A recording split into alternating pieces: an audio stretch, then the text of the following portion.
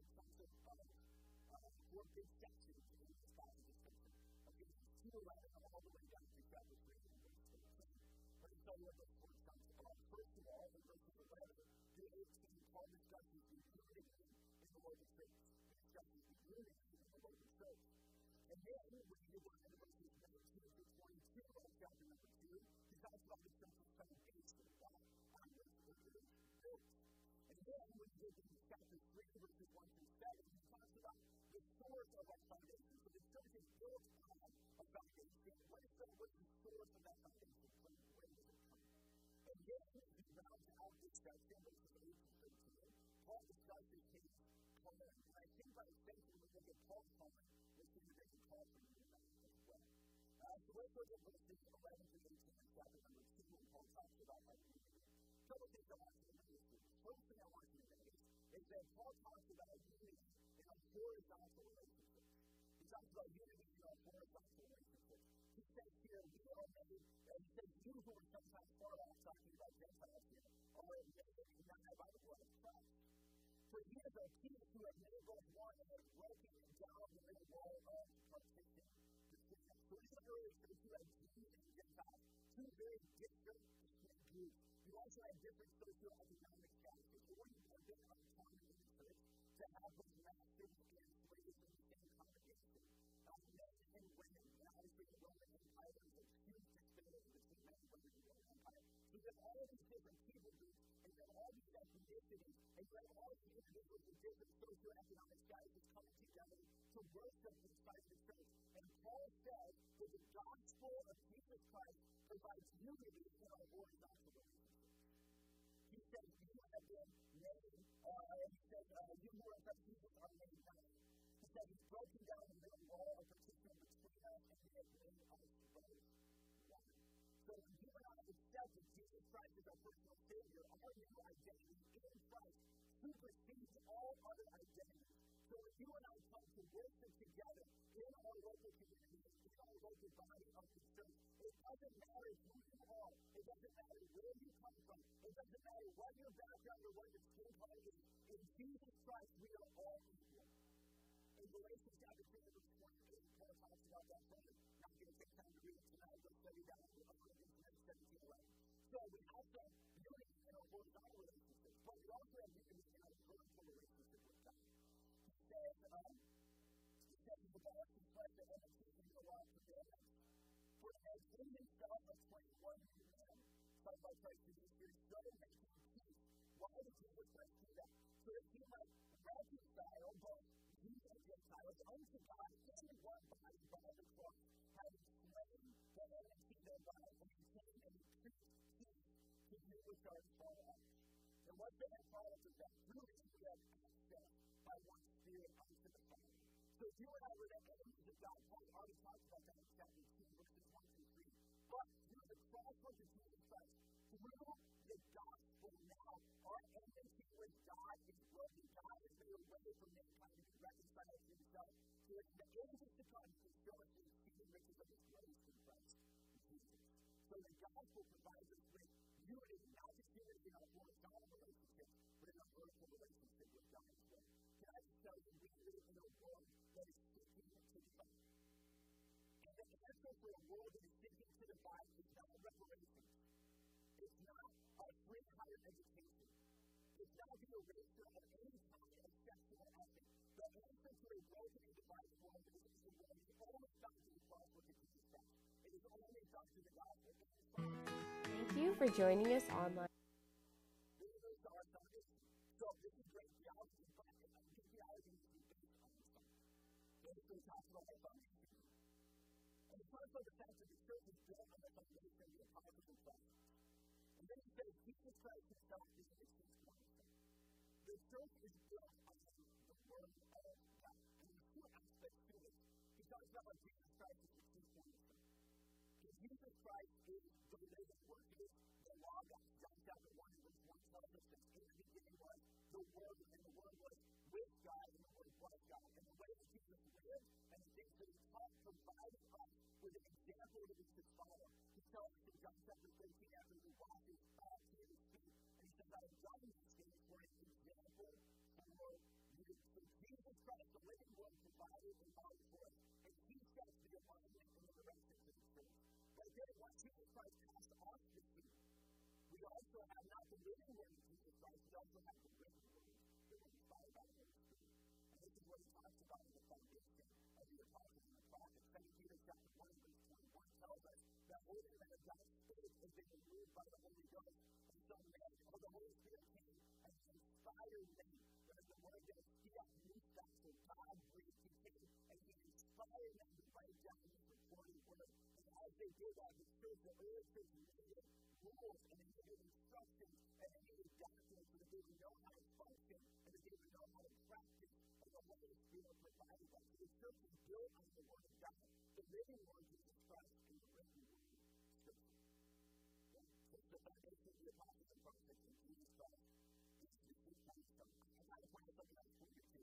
He said at the end, he said, in him you also are included together.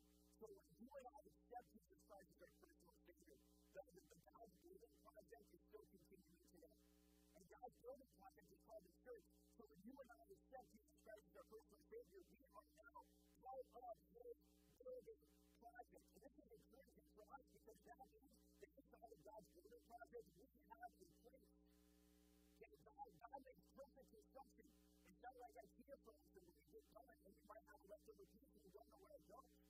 No, God's building construction is perfect. And so every person that accepts Christ by grace through faith has a place inside of the church. You fit, you belong, you have a purpose, you are part of God's building project. So then you move from a unity to our foundation, another use to our source. Listen, it's great for us to say we have a foundation of the Word of God. But we need to know that the Word of God comes from God Himself. And Paul makes that explicitly clear in chapter 3, verses 1 through 7. Notice he talks about the dispensation of the grace of God. He also calls it the mystery of Christ.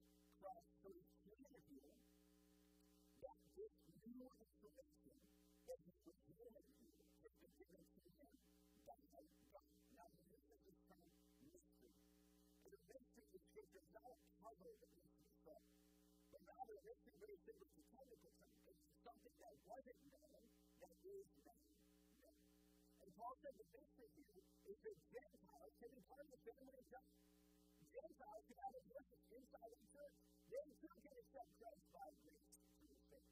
So God at various points in human history revealed different pieces of His redemptive plan to different groups. And Paul says here, hey, after Jesus Christ came and after Jesus Christ died on the cross, He is continuing to reveal and add to His redemptive plan. And now when God has told me that I want to tell you, if the Gentiles can be saved, and that together we can be one body in the church. Gentiles are now part of the family. Look at how He describes it. 7 days of the same body, partakers of His promise in Christ by the gospel. And then He comes down to the end. And this is Paul's call. He's talking about himself personally. He says, I'm going to do less than the least of all the things that this grace given. And this grace refers back to the revelation that we received from God. That He should please some of the Gentiles the unsearchable riches of Christ, and to make all men see what is the fellowship of the mystery. And then He says, the mystery begins and it hasn't known, it hasn't been known, so now it's beginning to be so that it can be known. Notice He says at the end, it might be known by the church, the manifold wisdom of God, according to the eternal purpose which He purposed in Christ Jesus, our Lord. So Paul says, listen, I was released to the apostles. But what God did is God gave me this information, this piece of redemptive information, and now Gentiles can be included in the family. And my job is to go tell the churches to make sure that the church knows that everybody can be a part of the family. And that mystery that was given to Paul is now been recorded in inspired Scripture. And so I just submit to you that the same thing, the same call that Paul had to make this revelation known to the church so it can be spread out to the Gentiles and come to the family. God's same mission is our mission today. In Matthew 28:19-20, He says, go ye therefore and teach all nations and make disciples, baptizing them in the name of the Father and the Son and the Holy Ghost, teaching them to observe all things whatsoever I have commanded you. So you and I have the same responsibility. Today we're not getting new special revelation from God. We already have His completed revelation in His Word. So the early church had a little bit more than They're seeing you through revelation all the time. They're working through that. But we know we have the continued and the consistent word of God according to the pages of Scripture. And you and I have been given the same call to take that revelation and make it known to the world around us.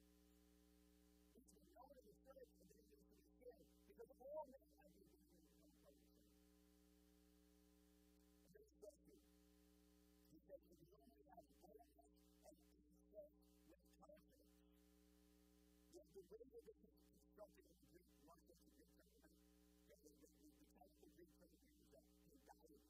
And that means that basically the four phrases is put together and comes under one idea.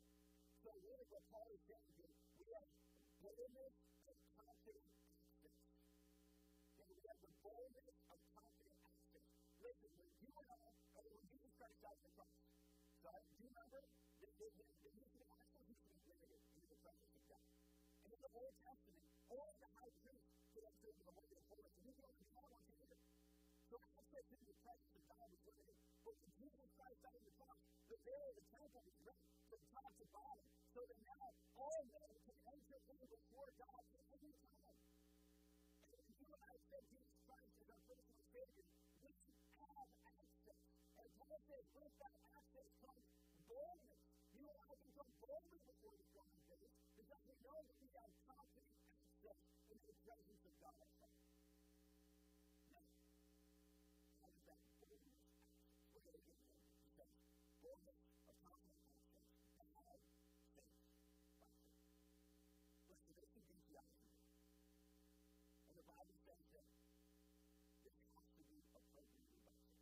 We have to take God as His word and we have to act upon it. In fact, this whole section is built around faith. Go back and just go back to Matthew chapter 2. Go back to Matthew chapter 2.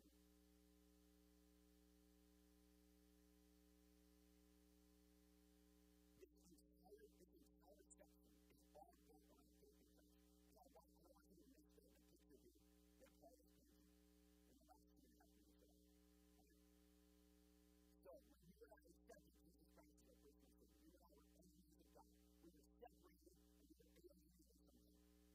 And God made a way for us to reconcile to Him.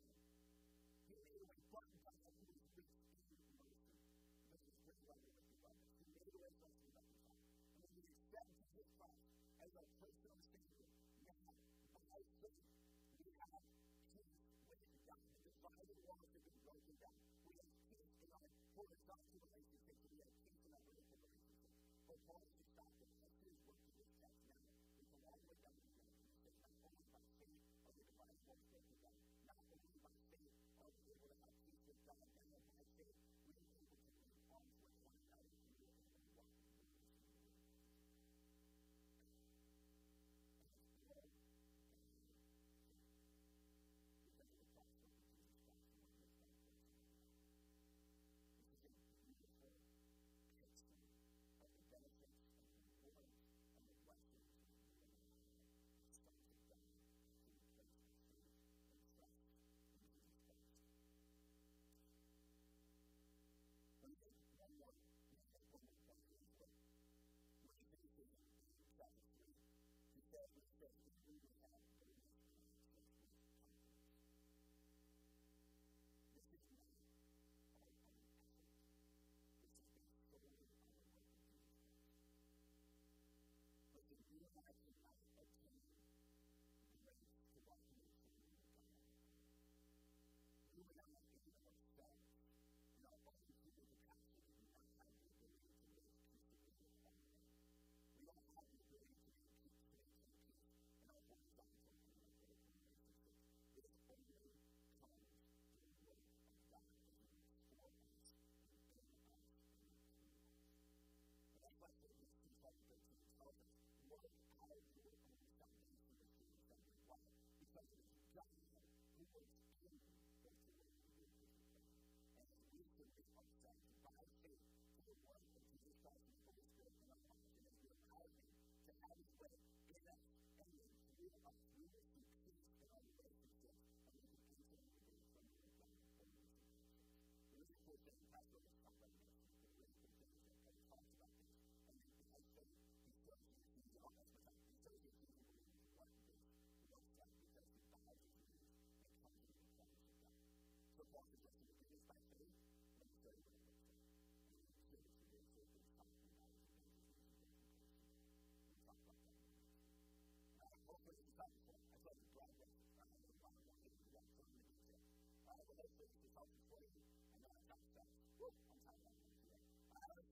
pray, after you with us, and then spread out and spread the word.